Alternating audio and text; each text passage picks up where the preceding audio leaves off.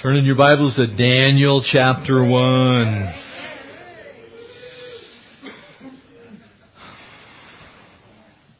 One of the most exciting books in the entire Bible. It's often been called the Revelation of the Old Testament.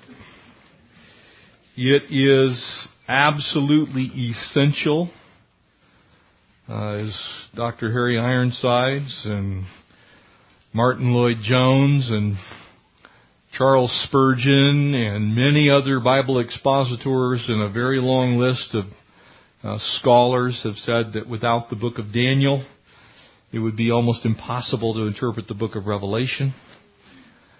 It is an exciting book. And it's an interesting book. There's a lot going on in it. And tonight we're going to do an introduction to it. That introduction will cover the first 7 verses.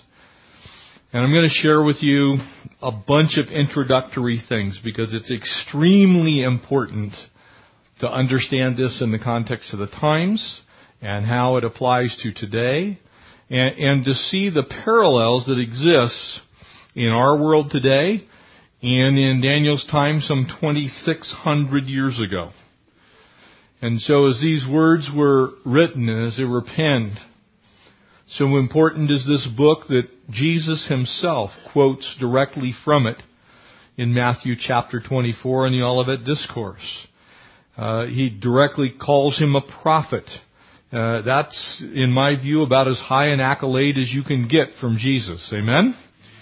So if Jesus calls Daniel a prophet, I'm okay with Daniel being a prophet. In the book of Daniel, we find some of the most precise and exacting prophecies found anywhere in the Bible, much less in the Old Testament, including of the day of the coming of the actual Messiah himself when we get to chapter 9. So there are a lot of things in it that are just fascinating. They're so fascinating, in fact, that liberal and modern theologians have often and frequently debated whether Daniel actually wrote this book, and more specifically, whether Daniel could have possibly have written it in the time frame that it was authored. And so as we look at that, Daniel was writing in roughly 536 BC.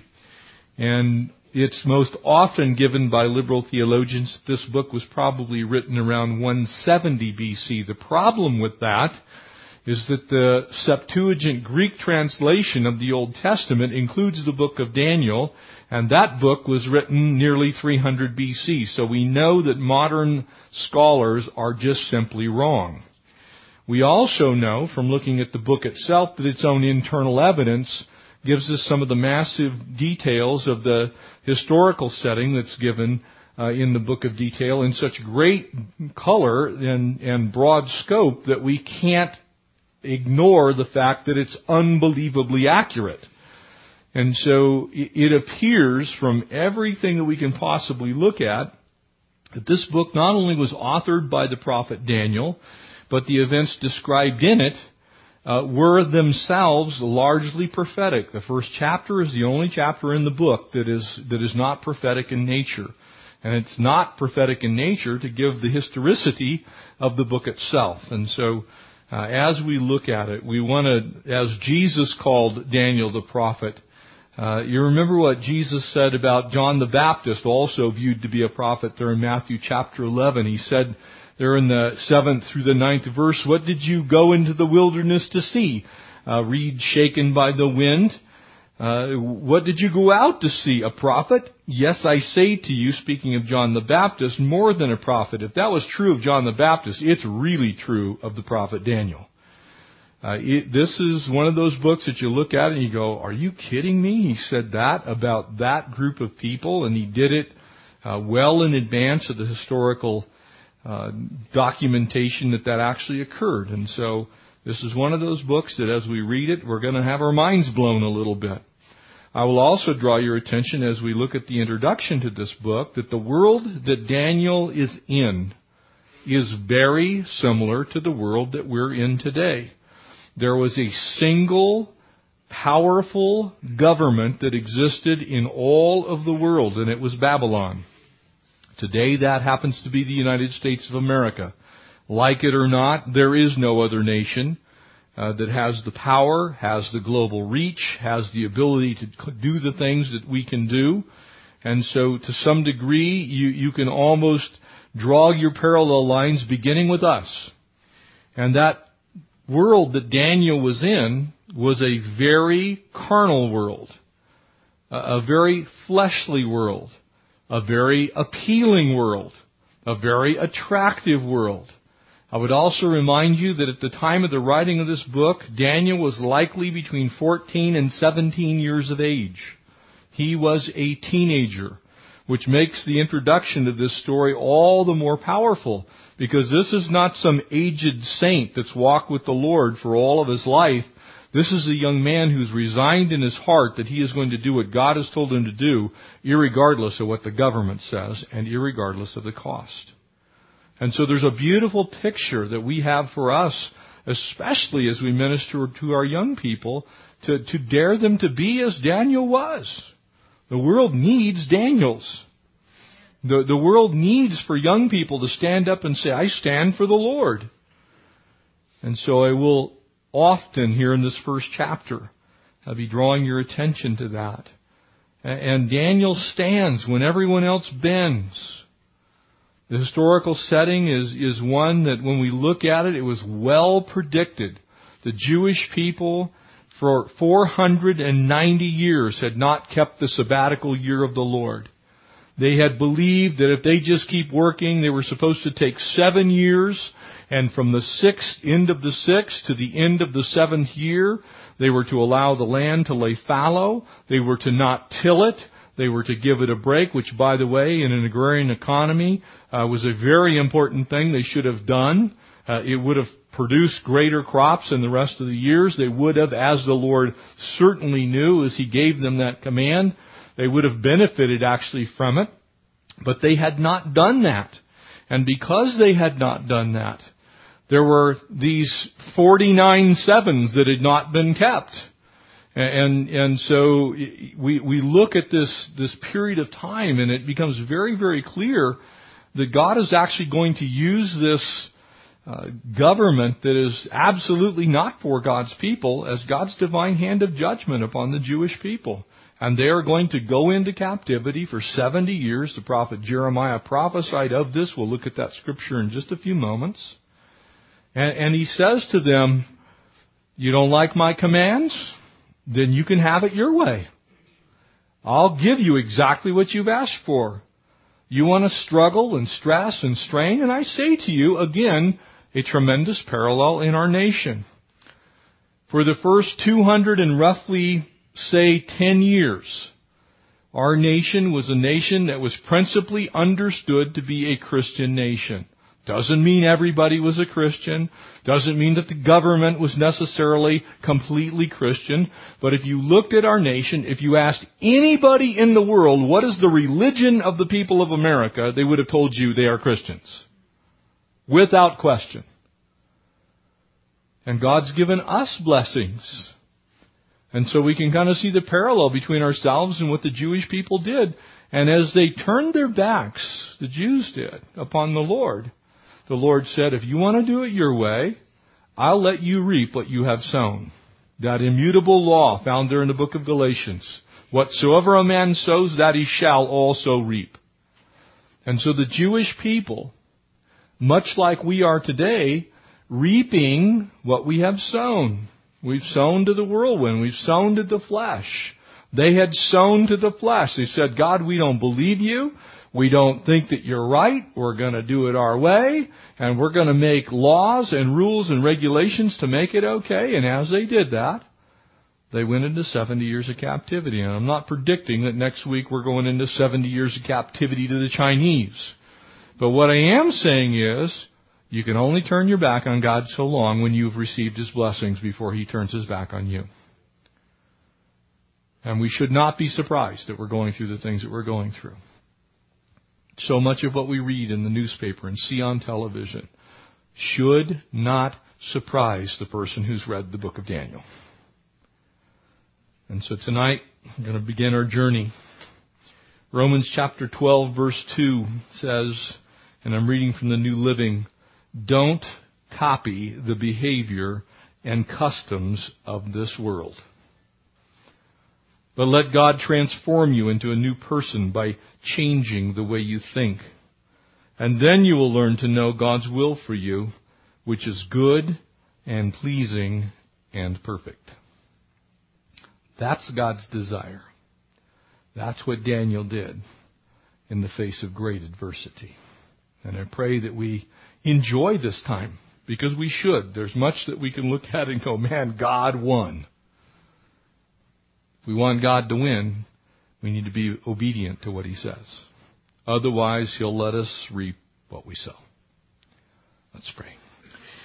Father, we thank You for this time tonight, and we pray as we turn our attention to Your Word, which says of itself that it's all that we need for life and godliness.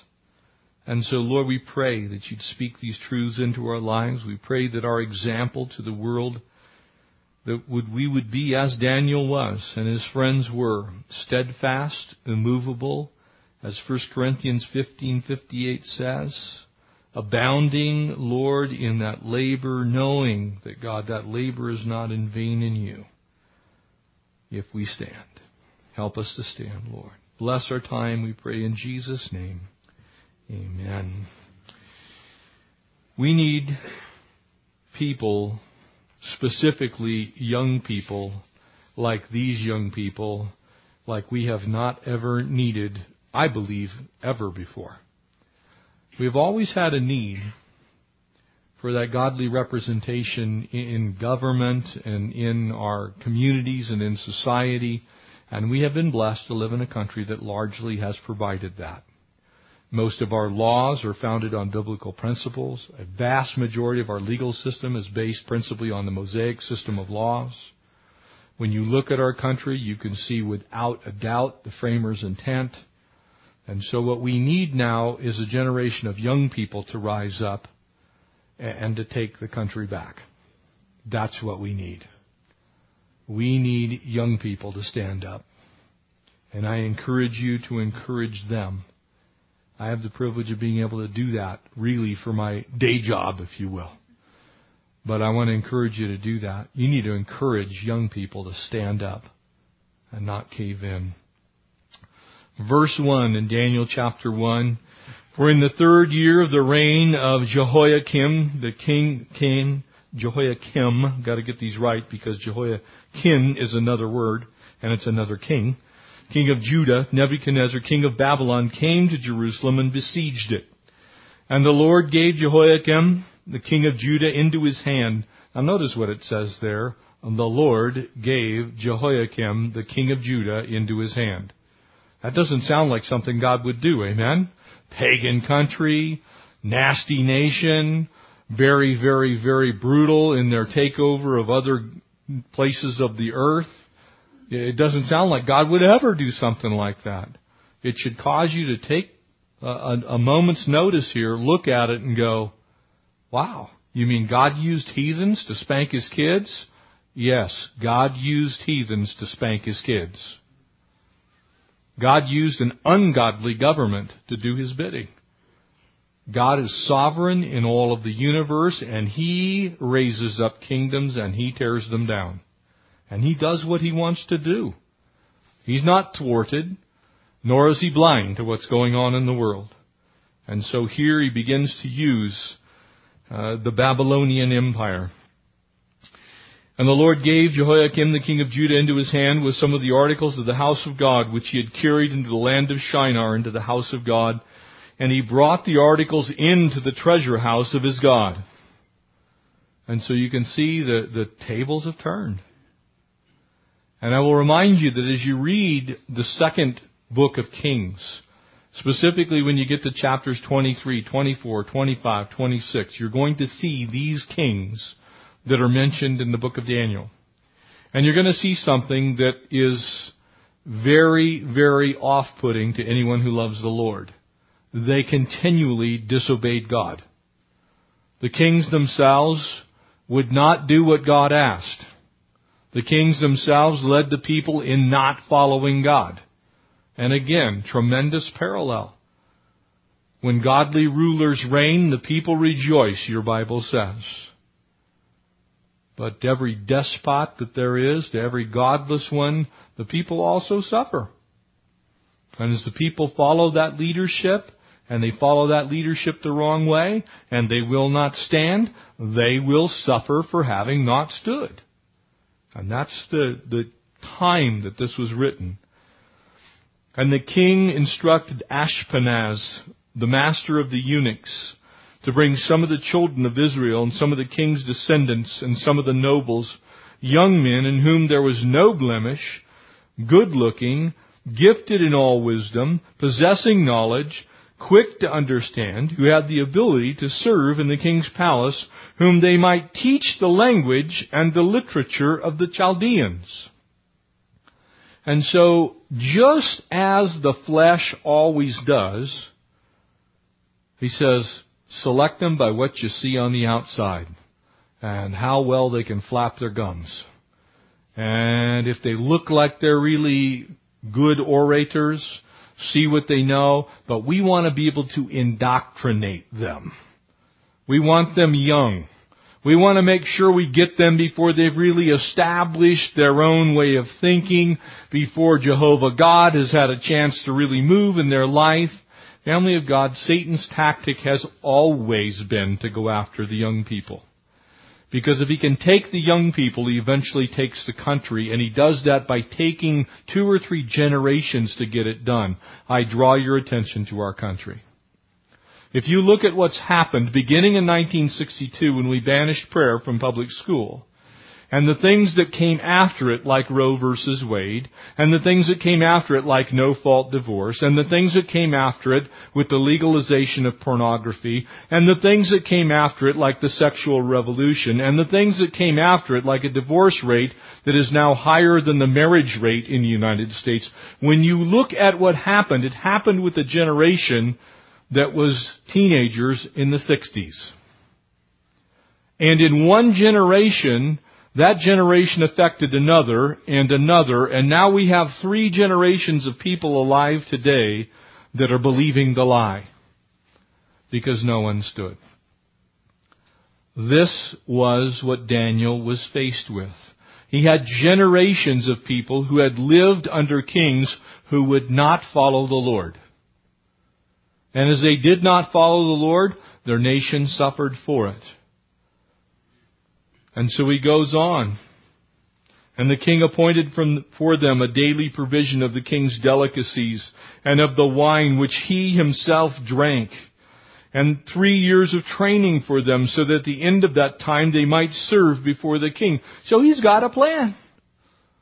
He said, I'm going to get them hooked on MTV. And then I'm going to show them some porn mags. And then I'm going to get them doing whatever they shouldn't be doing. And I'm going to make them feel like they're important. So I'm going to turn them into occupiers. All right, so I'm taking artistic license, okay? But the point is this. He says, I'm going to show them all these things that are really fun in the flesh. I'm going to give them the very best food, the very best wine. I'm going to treat them like they're special. I'm going to send them off to a secular university. And we're going to teach them how to be good Chaldeans.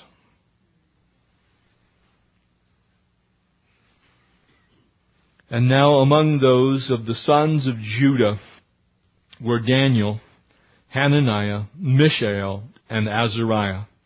And to them the chiefs of the eunuch gave the names. He gave Daniel the name of Belteshazzar, and to Hananiah, Shadrach, to Mishael, Meshach, to Azariah, Abednego. And so he gives them names.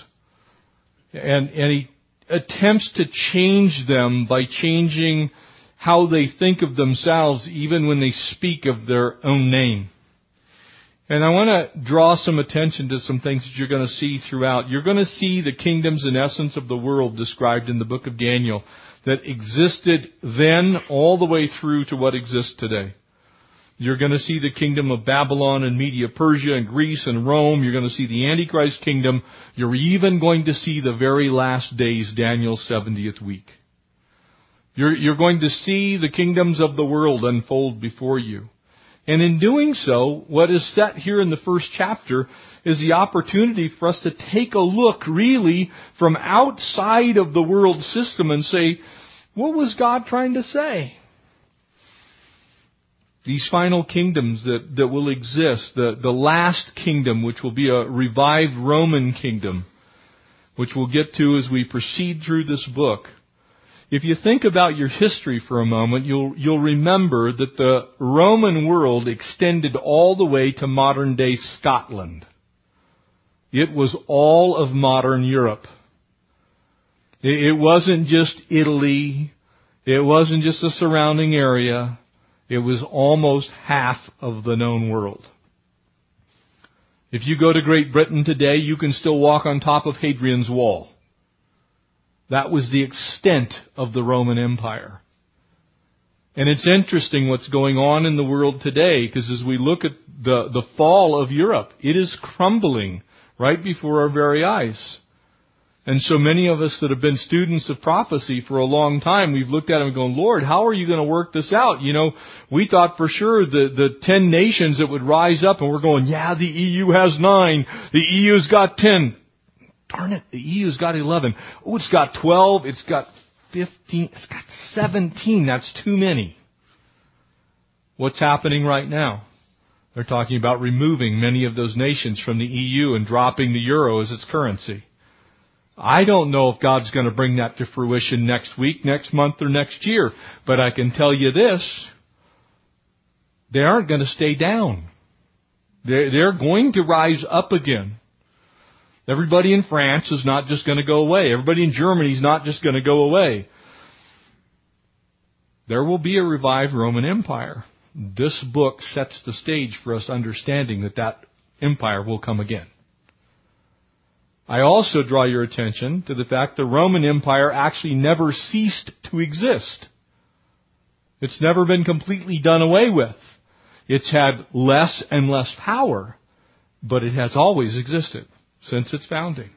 It still exists in its entirety, if you will, in Rome itself and in Italy. And so the Roman Empire will rise up and become the United States, in essence, of Europe. The background to this chapter, in 722 BC, the northern kingdom of Israel falls to the Assyrians. And you need to understand in a biblical time frame what's going on here. You have Jeremiah the prophet who's actually in Jerusalem at this time prophesying. You have Daniel in Babylon. You have Ezekiel in Babylon. They're all prophesying at the same time. They're telling the Jewish people, here's what's going to happen. Here's what's going to go on. Don't miss what God's saying here, because we all have a message for you, and God is speaking to you. God has always had His voice in the world. He has never stopped speaking to mankind. And He continues to speak. And one of the beautiful things about the prophetic word of God is as you look at it, you're going, how did He know that? How did that come to pass? And He's God. And as God speaks, He gives it to men who, under the influence of the Holy Spirit, write it down in its entirety and correctly. And behold, there it is in front of you. So in 616, Nabopolassar, the king of Babylon, invades Assyria with the help of the Medes. He besieges Nineveh in 612. In 610, Haran, which if you remember, that's one of the stops of Abraham on his journey, falls to the Babylonians. In 609 BC, Pharaoh Necho, whom you can look at 2 Kings, chapters 23 to 25, you'll see these things, marches on the north, and Josiah, who is then the king, eventually he's killed attempting to block the way, and then a string of his sons begin to take over. And they all do evil in the sight of the Lord. And so here's where this gets interesting. If you want to turn over to the book of Jeremiah, to chapter 25, we'll pick up in verse 8. And so remember, Jeremiah is in Jerusalem. He is speaking this message to the Jewish people who have not yet been taken captivity, but are about to go into captivity. He's saying, guys, this is bad. It's real bad. Verse 8, and therefore the Lord Almighty says, Jeremiah prophesying, because you have not listened to my words. God speaks that message into our world yet today, because you have not listened to my words. I've spoken. I've continued to speak the same message. We're getting into some difficult passages of Scripture in our study in 1 Corinthians. The world is not listening to God's message. The world wants to say, you know what? You're actually born gay. Not only does the scientific evidence not back that up,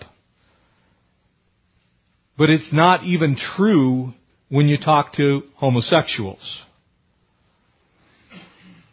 You see, the world wants its stuff its way. God says, and He lists a whole bunch of stuff, and we're going to get it on Sunday, that these things, if you continue in them, you will not inherit the kingdom of God. God has always spoken that way. God has hemmed in His people. He said, this is what I accept, and this is what I don't accept. And you cannot live out here. You can't live out here. You live out here, you're not my kids. Now, if you want to live out there by choice, I will let you do that, because I want your love to be real. But you can't live out there and expect me to bless you.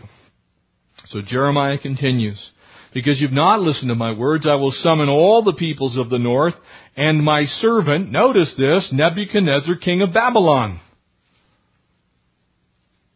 You guys won't do what I say. I've given you 490 years to get it right. You don't want to listen. You keep doing things your way. I'm going to summon a heathen king with tremendous power, declares the Lord. And I will bring them against this land and its inhabitants, and against the surrounding nations, and I will completely destroy them and make them an object of horror and scorn and everlasting ruin. If you get opportunity to go to the Holy Land, you will notice something very specific, that outside of the revived Jewish part of Israel, the rest of the surrounding lands, as is evidenced in Syria right now, are pretty much still in ruins. They're some of the most destitute, poor people on earth. They are some of the most socially disadvantaged people on earth. They largely still lead nomadic lifestyles. They have nothing still to this day. God kept His word. And He says, I will completely destroy them and make them an object of horror and scorn and everlasting ruin, and I will banish them from the sounds of joy and gladness, the voices of the bride and the bridegroom, the sound of millstones, the light of the lamp. This whole country will become a desolate wasteland, and these nations will serve the king of Babylon. Notice this, he's going to get those sabbatic years back, 70 years. Jeremiah says to the Jewish people, God ain't messing. He's not joking. He's not playing around. We can either change and do exactly what He says, or here's what's going to happen. But when the 70 years are fulfilled, I will punish the king of Babylon and his nation in the land of the Babylonians for their guilt, declares the Lord, and I will make it desolate forever. This is modern day Iraq. Go to modern day Iraq and look at modern day Iraq, and it is to this day still desolate. Even the cities, though we get, these pictures of some of the things that Saddam Hussein built during his reign in Iraq. If you look at Iraq today, you will find a place that is still desolate. Virtually the whole country. Again, one of the poorest places on earth. And so God makes it clear what's going to happen. So in December of 604 BC, Jehoiakim cut to pieces Jeremiah's prophetic scroll. Jeremiah 36 says that. I don't like what you're saying. Can I tell you right now that this is what the church is doing in America right now? Just tearing pieces out of God's Word, saying, we don't like what it says. We don't care what's in there. God's Word says it. We don't believe it. I'm tearing that part of the Word out. We're going to do it our way. The reason I'm establishing this is God never changes. Ever. What He said 2,600 years ago still is true today. Otherwise, He's not God. And He's a liar, frankly. Fortunately for us, He's not a liar and He is God. So what He said, He meant. The king says, I don't like what it says. Including what he tore up was Jeremiah's prophecy of the captivity in Babylon. Read chapter 36 of Jeremiah. You can tear up all the Bibles you want, but you're not tearing up God's Word. You can shred it, you can grind it, you can burn it, you can toss it, you can throw it in the dumpster, you can do whatever you want. You're not messing with God. God is still God. But I'll tell you what you are doing. You're making God very upset. Because He doesn't take lightly to those who, in direct disobedience, say, we ain't doing it. Especially when those people are people who have been blessed of God. Can I say to you, God has a lot more grace, I believe, for open rebellion and people who don't know Him than He does His own kids. You ever notice how when other kids come over to your house, you're more gracious than you are with your own kids? Because they don't know the house rules, right? And so those other kids come over, and you're like, oh, okay, all right. So your parents didn't raise you quite like I did mine, and I'm going to go with that. But your own kids do that? Woodshed. Death awaits. God is God our Father. So a young Nebuchadnezzar begins to dislodge the Egyptians, attack Syria. The king lays sick in Babylon, and so his young upstart begins to take over. And as the Egyptians are laid down, there now is exactly one empire in the entire world that really rules, and that's Babylon. They can do whatever they want. They have effectively conquered the known world at that time. And so God says, I'm going to use that heathen empire to teach my people a lesson. But I also want you to notice what He says at the end there of verse 7. Once I'm done using them, I'll take care of them too. God's will is not thwarted, family of God. And so verse 1 says, in the 3rd year of the reign of Jehoiakim, the king of Judah, Nebuchadnezzar, king of Babylon, came to Jerusalem and besieged it. This is the crisis point. This is the crisis point. And God always allows time for people to change their mind. God always allows for grace to intervene and forgiveness to intervene and repentance to intervene. But He does have a point at which He is saying, I will not go past here. Here's the good part. He has it. Here's the bad part. We don't know when it is. You don't get to pick and choose when God's had enough. And so the crisis point is, the Jewish people reached it. It was too late. It was already underway, and He's sending the king of Babylon to be, in essence, his hand. So Jehoiakim becomes the vassal king, if you will, of Nebuchadnezzar in the summer of 605.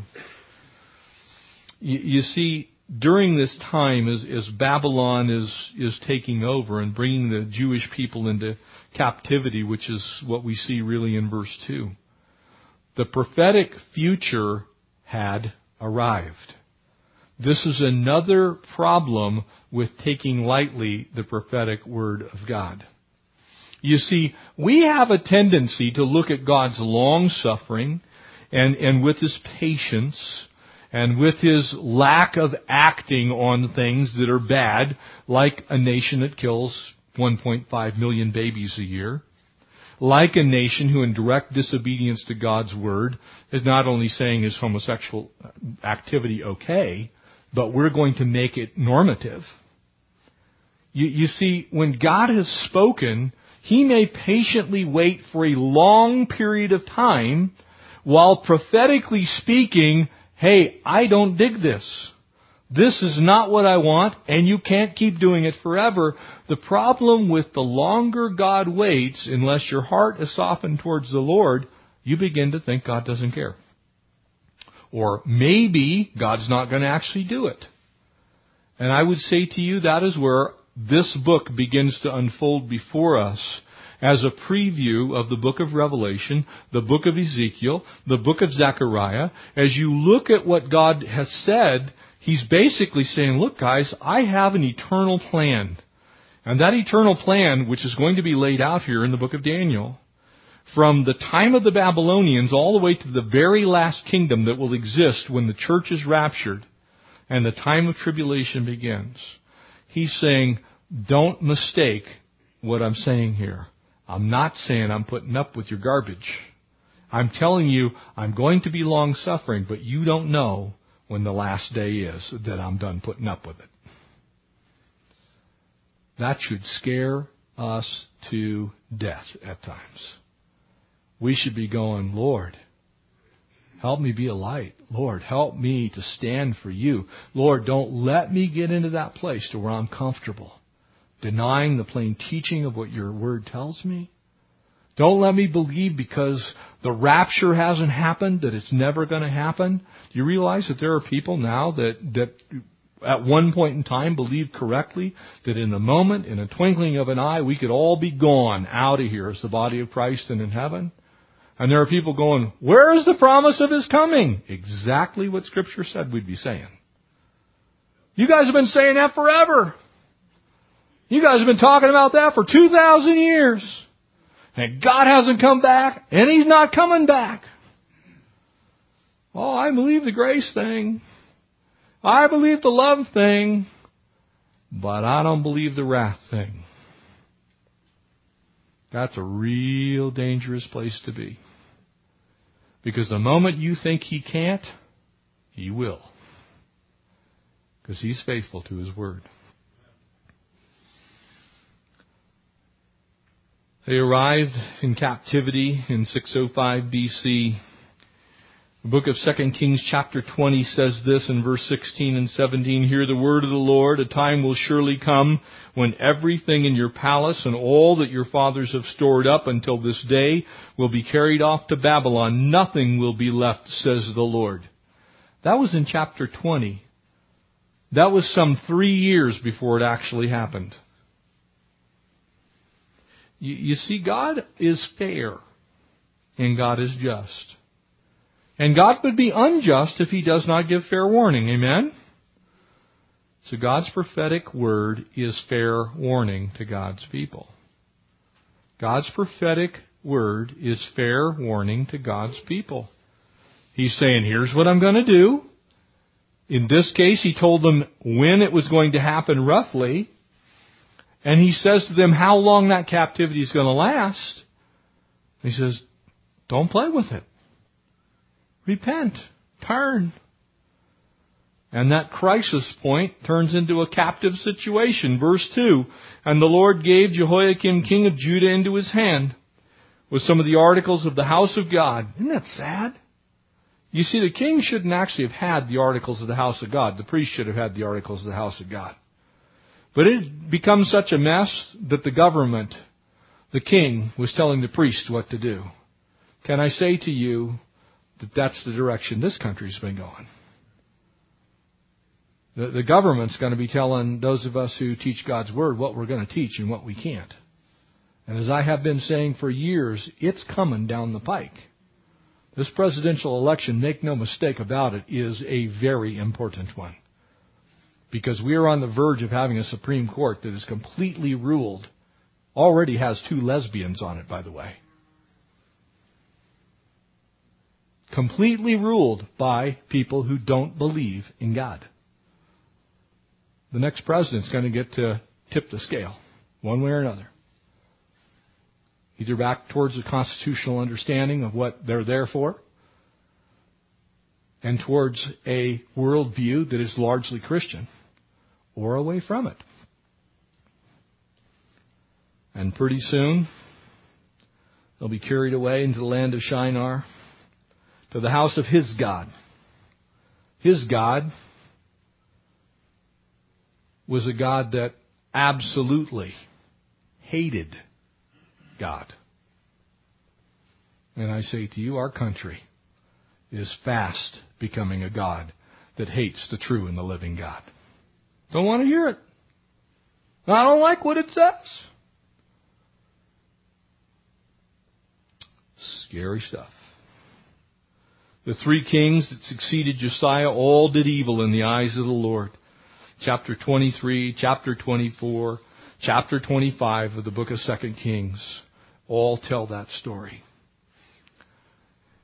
In all likelihood, I believe that Daniel, apparently because of his godliness, understood and heard the predictions of Isaiah and of Jeremiah. It was time to really find out what those methods of God's revealing Himself to mankind, were they true or were they not?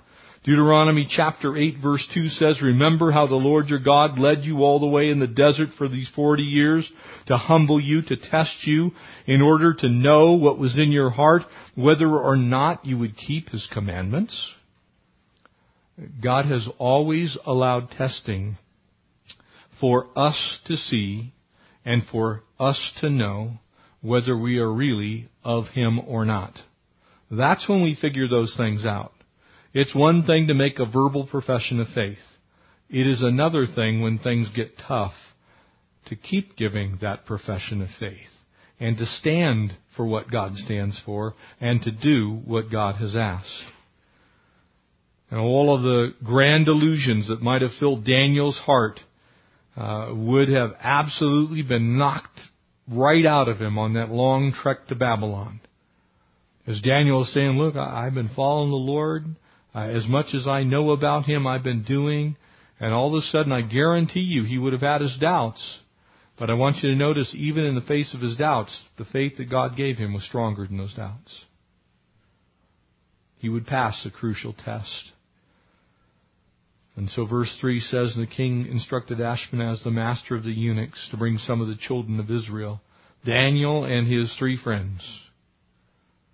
He says, we're going to indoctrinate these guys. We're going to go after the youth of Judah. We're going to hit them where it hurts. We're going to get to them from the inside. We're going to corrupt the next generation, and we're going to make it so that they are seen as the rulers. And all these old codgers who love Jehovah God, they're going to die off one by one, and the next generation will be raised up, and they're going to be Babylonians. And we've got that as Satan's tactic. He still keeps functioning exactly that way. You know, for me, I'm probably going to die praising God. I'm pretty certain that I'm going to keep praising Jesus until the day I take my last breath. But there are a lot of young folks that are in our world today. They're not quite so sure of their faith as I am. And I'm not asking for a special test. Because I know I have my fleshly weaknesses just like everybody else does. But I'm pretty set in the fact that I'm going to follow the Lord until He takes me home. And if it costs me my life, I'm willing to pay that price. But I don't think there are a whole lot of 14 to 17-year-olds that think that way.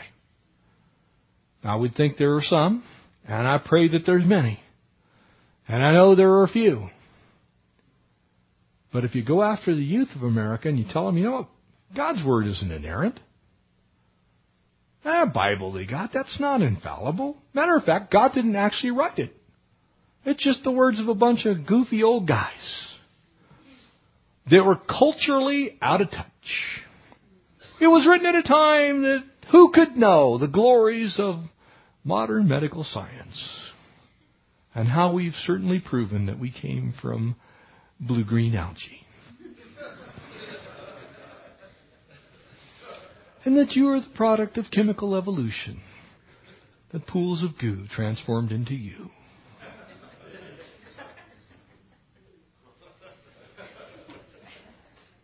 You see, you go after the kids. Because you know what?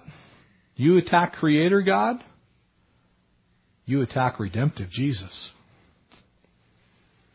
If you don't believe that there's a God that's sovereign in all the universe, how can you possibly believe that there is a God who loves you enough to die on a cross for you?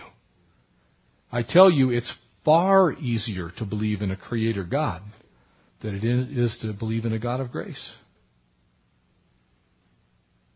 You see, so you attack the young people. You say, we'll turn them into Babylonians. Oh, we'll let them still think about Jehovah.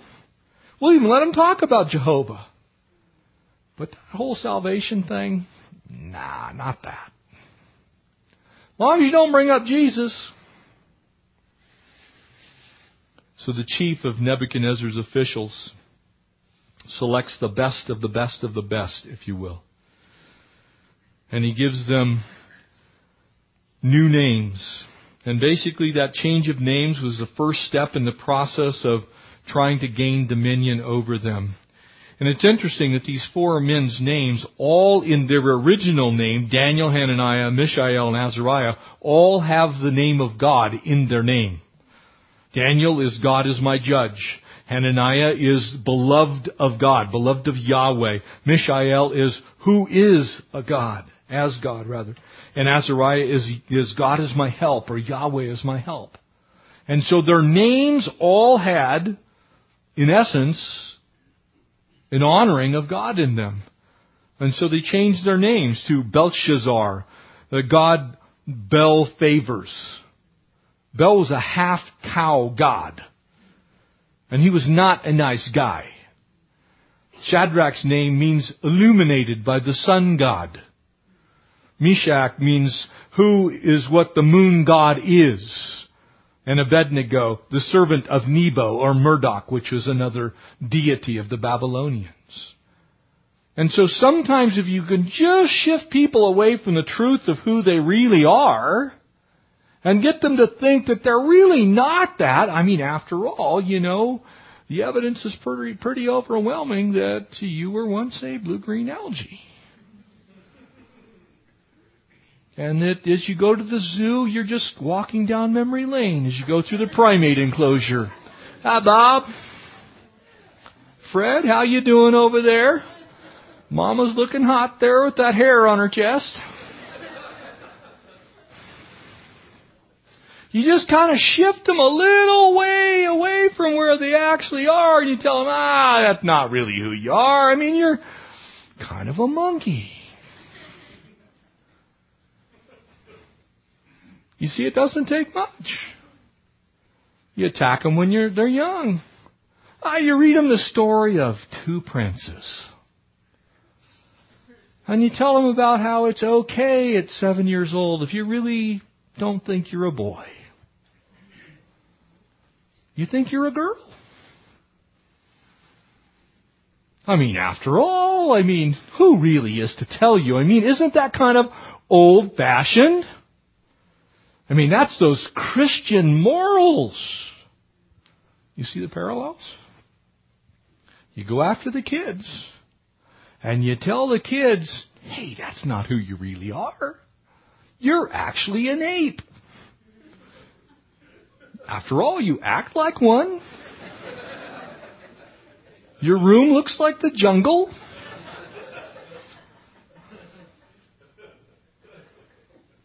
And really, isn't it all about how we feel?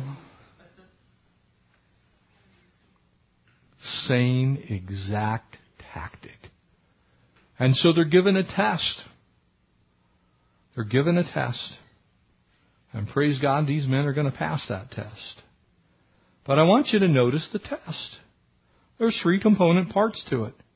And I want to tell you right here and right now that those 3 component parts are the same 3 component parts with which Satan tested Eve.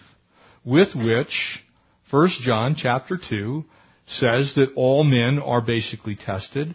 They are the same 3 things that the Lord Jesus himself was tested in Luke chapter 4.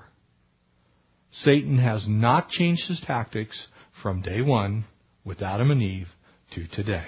Look at them. We want you to partake of the choice food and drink. What did Jesus get? Command these stones to turn into bread.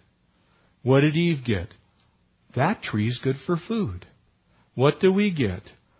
Oh, well, isn't that the best of the best? It's the lust of the flesh. Of course I want the best. The exiles? Well, we're going to give you power and prestige. After all, you're the best of the Jewish. We took the best Jewish young people, and you're going to make fine Babylonians.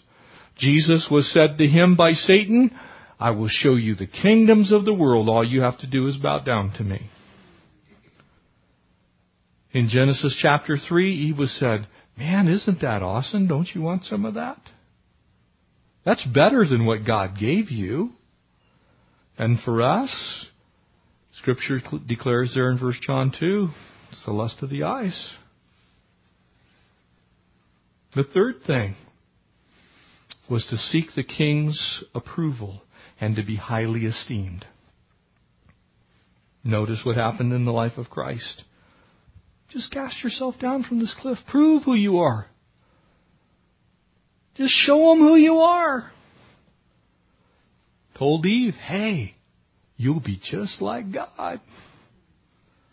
And for you and I, it's that pride of life. Man, I'm the best of the best. So whether you look at these three things in G's, gratification, greed, and glorification of self, gratification of self, greed for self, and glorification of self, or you turn them into P's, passion, possessions, and position, that's all the enemy's doing, and he's still doing it. He's going after you with the lust of the flesh, the lust of the eyes, the pride of life.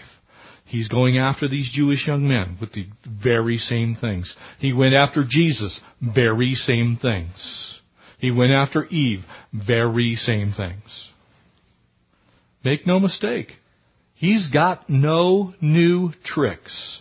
He only has new ways to show those new tricks. That's all he's got. His playbook is pretty simple. If you look at it from a sporting standpoint, we're now in the basketball finals. My two favorite teams are in. I guarantee you look at the playbook of the Miami Heat, the OKC Thunder, you're going to see 500 plays each. Little subtleties, subtle nuances. Okay, LeBron, you need to take 2 steps on this one instead of 3. Not so much with Satan. Just show him the lust of the eyes, the pride of life, the lust of the flesh, and disguise it in some new way. And do the same 3 things. It's all he does with these young Jewish gentlemen. Considering the difficulty of this test, and notice what he says. He says, hey, man, we're going to give you the very best food. You're going to eat at LG's Prime Steakhouse in La Quinta every day. You can have that 46-ounce bone-in porterhouse on the sizzling plate with the haystack straws and the grilled onions, followed with chocolate mousse on it.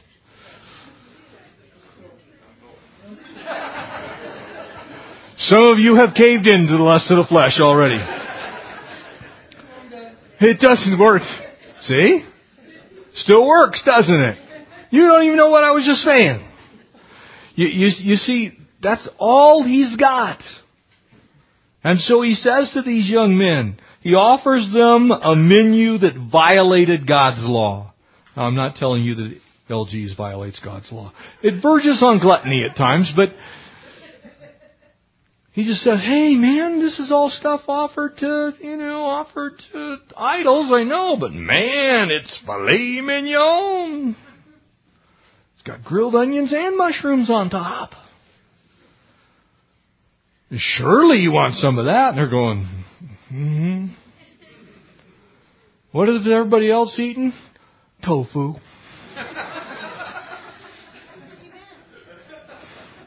I'm going, no.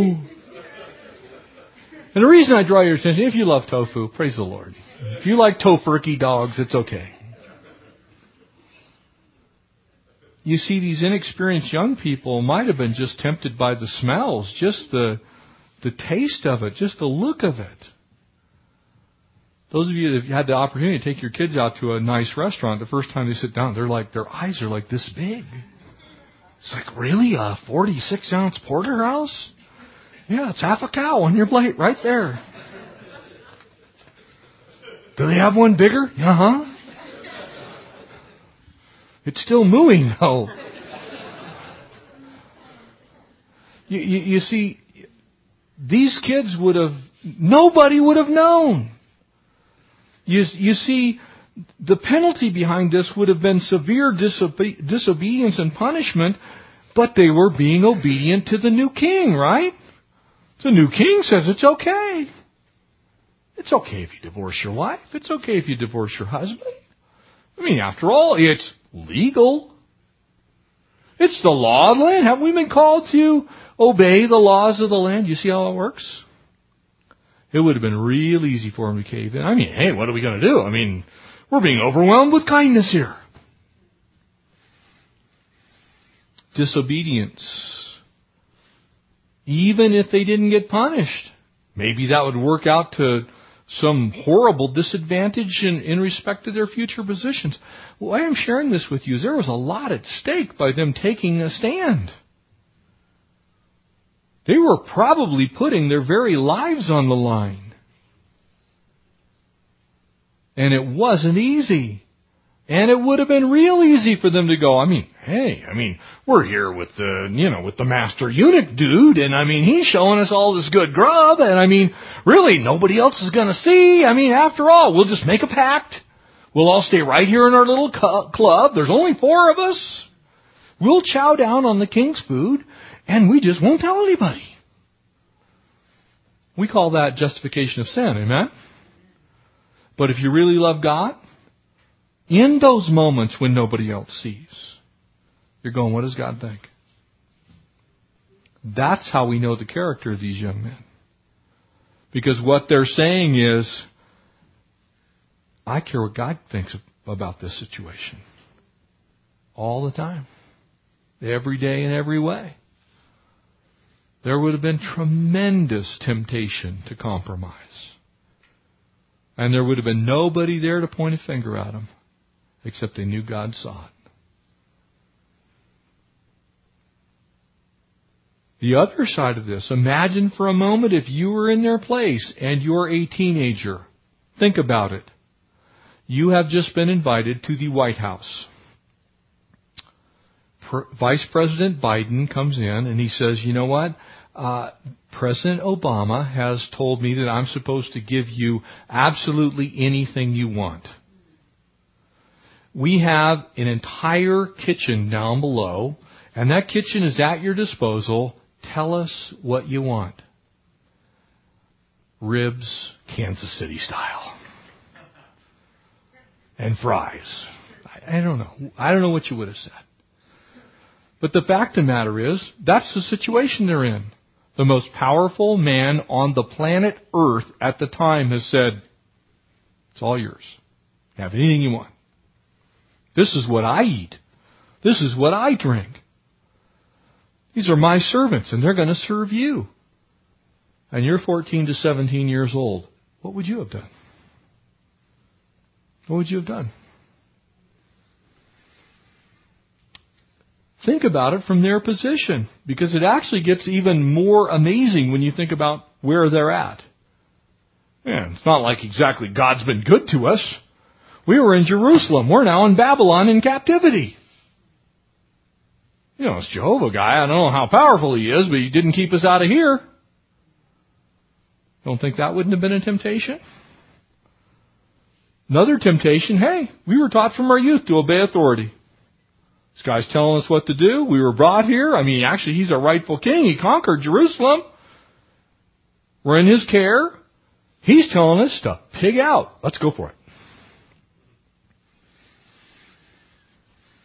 Under normal circumstances, I would follow God's law. But this isn't a normal circumstance. After all, we could get killed if we say no. You see how easy it would have been for these guys to compromise and have been perfectly justified in their own heads to do so? And yet they don't. Or the biggie, hey, Mom and Dad will never know. We're like here behind closed doors in the king's palace. They'll never see it. They can't even get in here, man. This is like our party house. Or the big one. Hey, we're only kids. I mean, what do you want from us? We're kids. You see, it makes this story all the more amazing.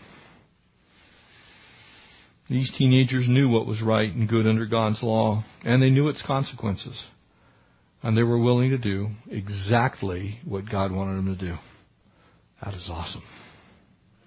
It's the kind of kids I pray that we're raising up in this church.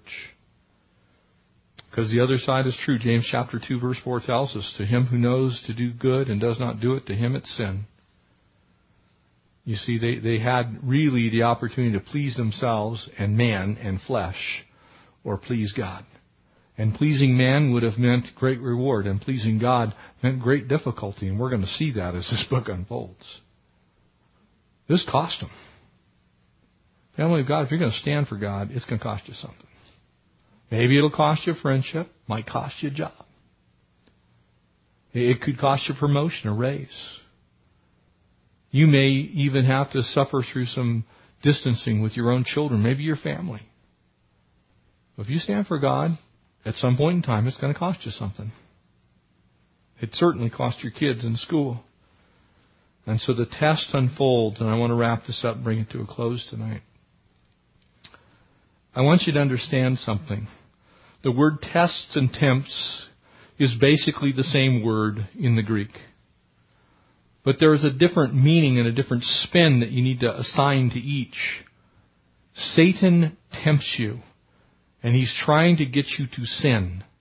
He is going, here's the carrot, you are the donkey, take a bite. Here it is, check it out, it's right here, doesn't it look good? Here's that big old fatty steak. It's sure it's the king's meat, but don't worry about that. That's temptation. Tests God allows in your life to prove your faith. He said, here's who I am. You know who I am. I've told you about me.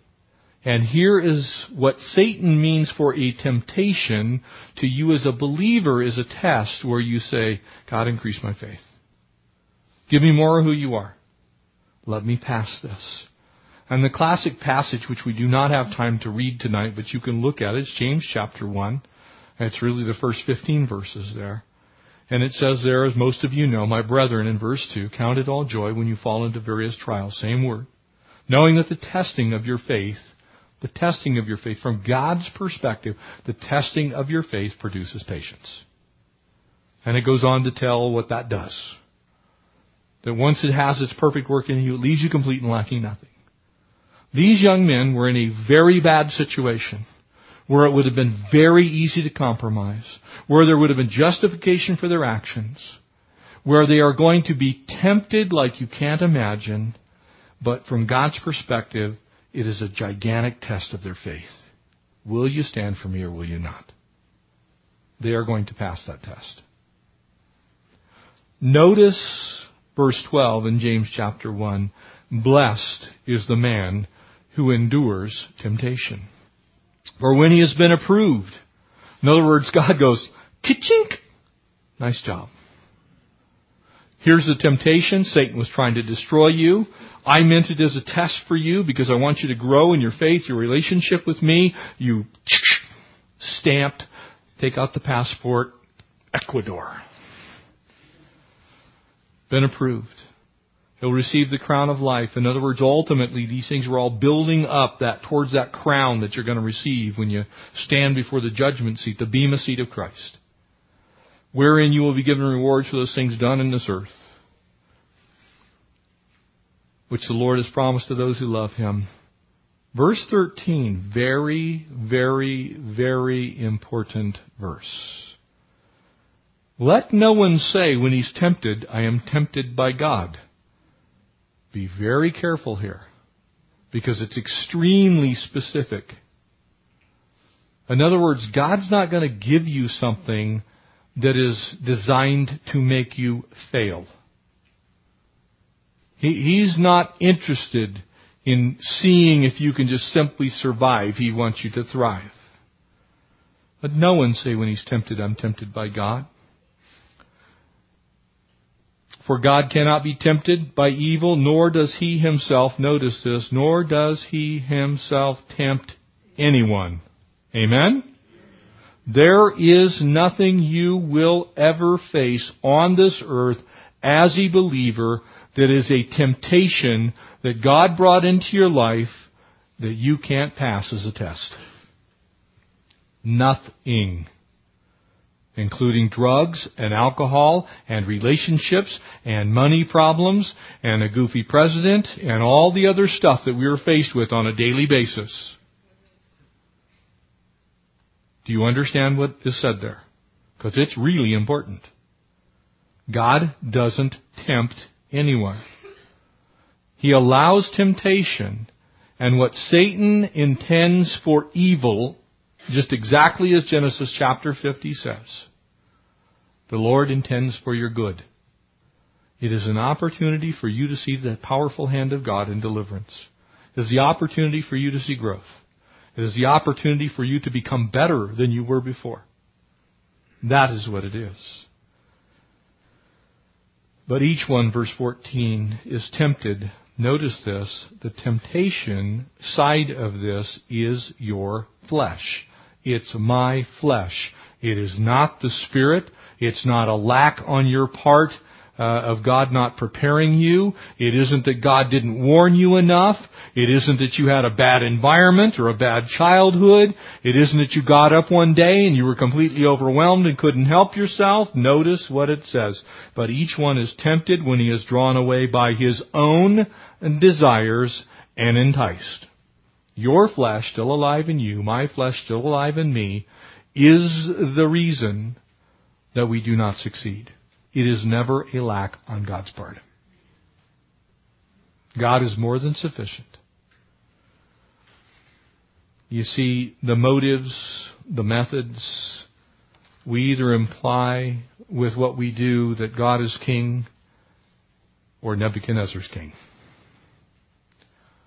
That God is God or Nebuchadnezzar's God. And if it's a temptation, let God use it as a test, and He will prove Himself faithful. Amen? Let's pray. Father God, we are so grateful for the power of your word.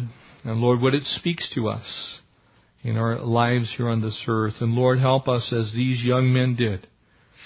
Lord, help us to be as Daniel. Lord, help us to stand fast in the face of adversity. Lord, we want to pray just for protection over our young people. Lord, in this church, in our homes, in this community, Lord, as we go to the graduations this week and, Lord, the commencement exercises where these young men, these young women have an opportunity to really shine for you. Or, Lord, begin to turn to the world. We pray that you would just hedge them in. Lord, that you would watch over them and guard them and guide them. Give them strength to withstand the forces of darkness that will certainly come against them and try and dissuade them from walking with you. We thank you for the example of Daniel. We pray that many in this church would be as Daniel. We pray that whether they be male or female, Lord, they would be as Daniel. Lord, standing strong, courageous, unashamed. We love you. We praise you. We thank you. We ask all these things in the blessed name of Christ Jesus, our Savior and our soon-coming King. Amen. Get ready. This is a crazy book. Lots of fun. Amen? Be challenged.